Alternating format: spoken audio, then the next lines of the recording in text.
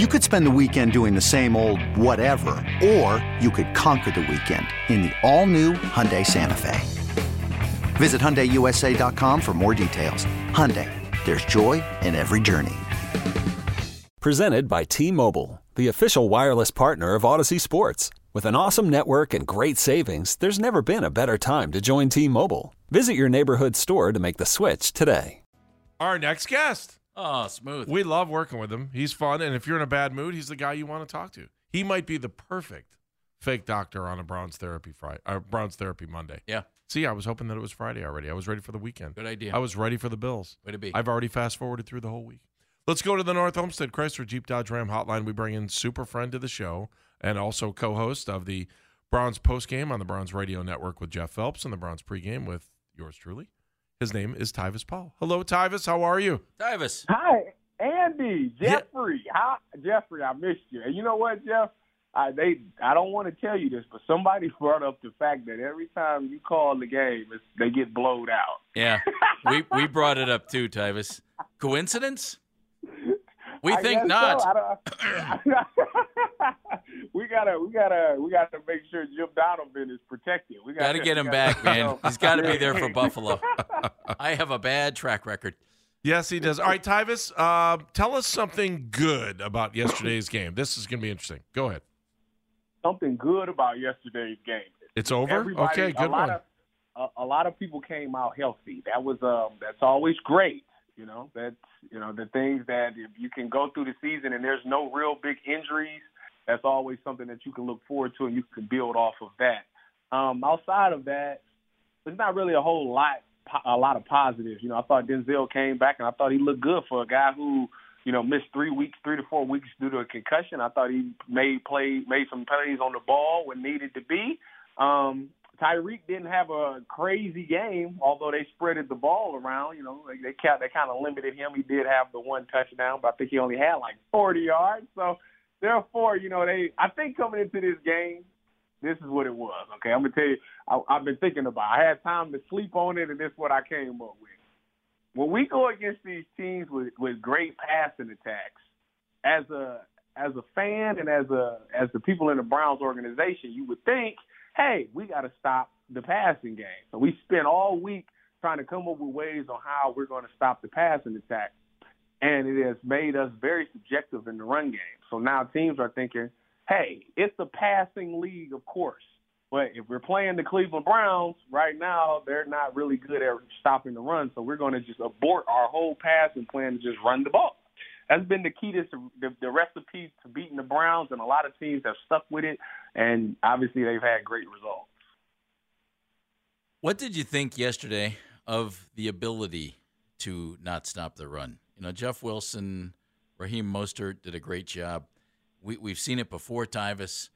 Is it scheme? Is it personnel? What is it when it comes to stopping the run? Because we've all been looking at the defensive tackles and thinking, okay, maybe you need some guys who are stepping up there, and we haven't seen that.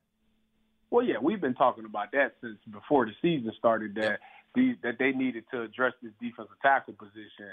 And, they trusted the guys that they had, and so far they're reaping those. The reason where we're losing is because our defensive tackles aren't strong enough. When you want to go with undersized linebackers like the Browns do, because you want the speed, you want these guys to be able to be athletic, free flow to the ball. Well, you have to have the defensive tackles that's going to keep the linemen, these 300-pound linemen, off of them. Because if you ask a 300-pound lineman to go block a 220-pound linebacker, 90% of the time he's going to be able to do such a thing once he makes contact and gets hands on them. It's hard for us to get off blocks.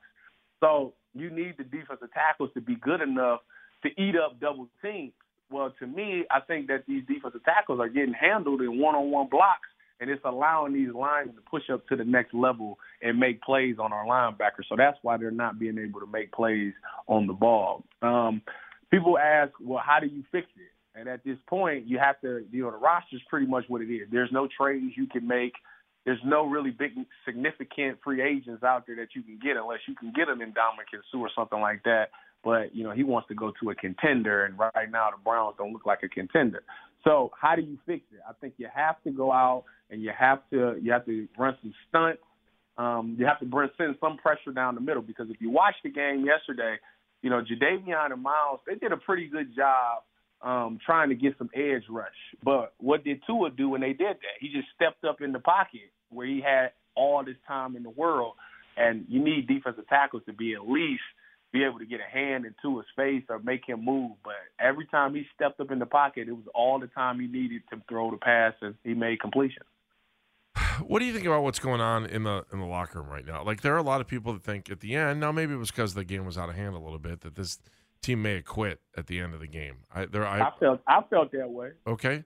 So how does that play then? How does that play in the locker room? Well, you need your leaderships to come up and tell somebody. Nobody gets aggressive. Well, to me, at least on the field, it don't seem like nobody comes out. Where's the leadership? Like, who is the guy? Why is this acceptable? You know, a great coach of mine by the name of Luke Fickell came out and said that if a player does something on the field, it's one of two reasons. He's either being coached that way, or the coach is allowing it to happen. And right now, they're allowing people to do these things, because I don't think necessarily the coaches say, hey, give up on these plays and, you know, don't finish games. There's no way in the world. If that's the case, then there needs to be some serious changes.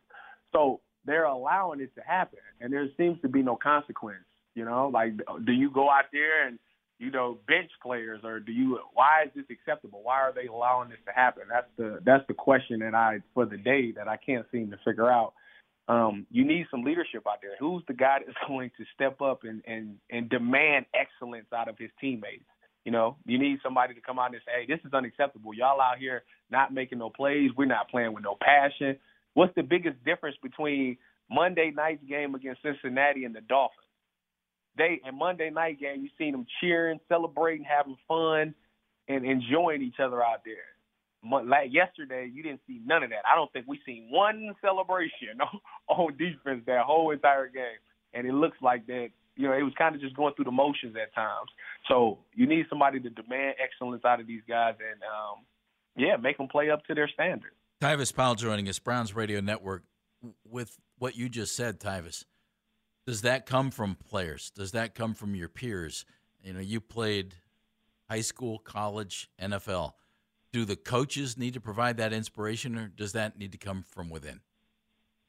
Well, the coaches set the culture. You know, every coach comes into the program and he establishes what the culture of this team is going to be. After that, it trickles down to the leaders of the team. And the leaders of the team is the ones that, because obviously a coach can say it, but when it comes from your peer, for some odd reason, it means more to you. And right now, I don't know exactly who the peer is, who's the leader on that defense or on the offense, who's going to step up and be that vocal leadership. I continue to say that the biggest mistake that I thought they made was letting Landry go, because he was a guy who, you know, held people accountable. He wasn't afraid to speak up when things needed to be said. Right now, I don't know who that guy is, and it's truly being missed in that locker room. So, and it's not too late. You know, Miles said something yesterday in his post game. You know, they were saying, you know, realistically, how do you feel your chances are of making it to the playoffs? Like, is this season savable? And he was saying that it looks bad, but it's not impossible. So that's a great key. That's true. It's not impossible, but you have to find a way to get this team on track. And I seen Stefanski come out today and say that we have to do a better job. Everybody in this building have to do a better job of putting people in position to win. And I know as fans, we're tired of hearing the same thing week in and week out. Like, y'all need to start applying it. Like, at this point, it seems like it's just words. You know, they just say the same thing over and over. And I think that's what's making people frustrated, is that they're saying the right things, but we're not seeing the results on Sunday. And they need to find a way to get it done, because over these 3 games, we wanted to go at least 2-1. Well, it's still doable. You can still go 2-1. Obviously, the Bills is facing some injuries with Josh Allen. They're on a losing streak. Did you know Josh Allen's leading the league in interceptions right now? I didn't know that, but yeah. He's had a rough couple of fourth quarters here. Yeah, so he looks vulnerable. They look like they got a little bit of the Browns' early season syndrome right now, can't finish games. and they need to capitalize. If they can find a way to win this game, I think they can win the season back, they can win their fan base back, and they can win the team back. But they have to find a way to come together this week and sacrifice everything, time, whatever it takes. Whatever it takes to win this game, you have to do it, because this is one of those ones where it's another one of those crossroad games. If you lose, everybody's going to be like, all right, this season's over with. It's just another year. But if you win, it brings momentum and it's spark back into this organization, and it brings people still afloat, and you still have a chance. Tyvis, as always, we love talking to you, and we look forward to talking to you on Sunday when we do the pregame show and the postgame show with you. So thanks, Tyvis. Well, you never know with the postgame show. Jeff is too big time for me now. Wow. But Andy, I love seeing you. I'll see you Sunday for sure. I'm Mr. Constant. Thank you, Tyvis. Appreciate you, man. Hey, there's consistency right there. That's right. Tyvis, talk to you soon, man. Thank you, Tyvis. You could spend the weekend doing the same old whatever, or you could conquer the weekend in the all-new Hyundai Santa Fe. Visit HyundaiUSA.com for more details. Hyundai, there's joy in every journey. This episode is brought to you by Progressive Insurance. Whether you love true crime or comedy, celebrity interviews or news, you call the shots on what's in your podcast queue. And guess what? Now you can call them on your auto insurance too, with the Name Your Price tool from Progressive. It works just the way it sounds. You tell Progressive how much you want to pay for car insurance, and they'll show you coverage options that fit your budget. Get your quote today at Progressive.com to join the over 28 million drivers who trust Progressive. Progressive Casualty Insurance Company and Affiliates. Price and coverage match limited by state law.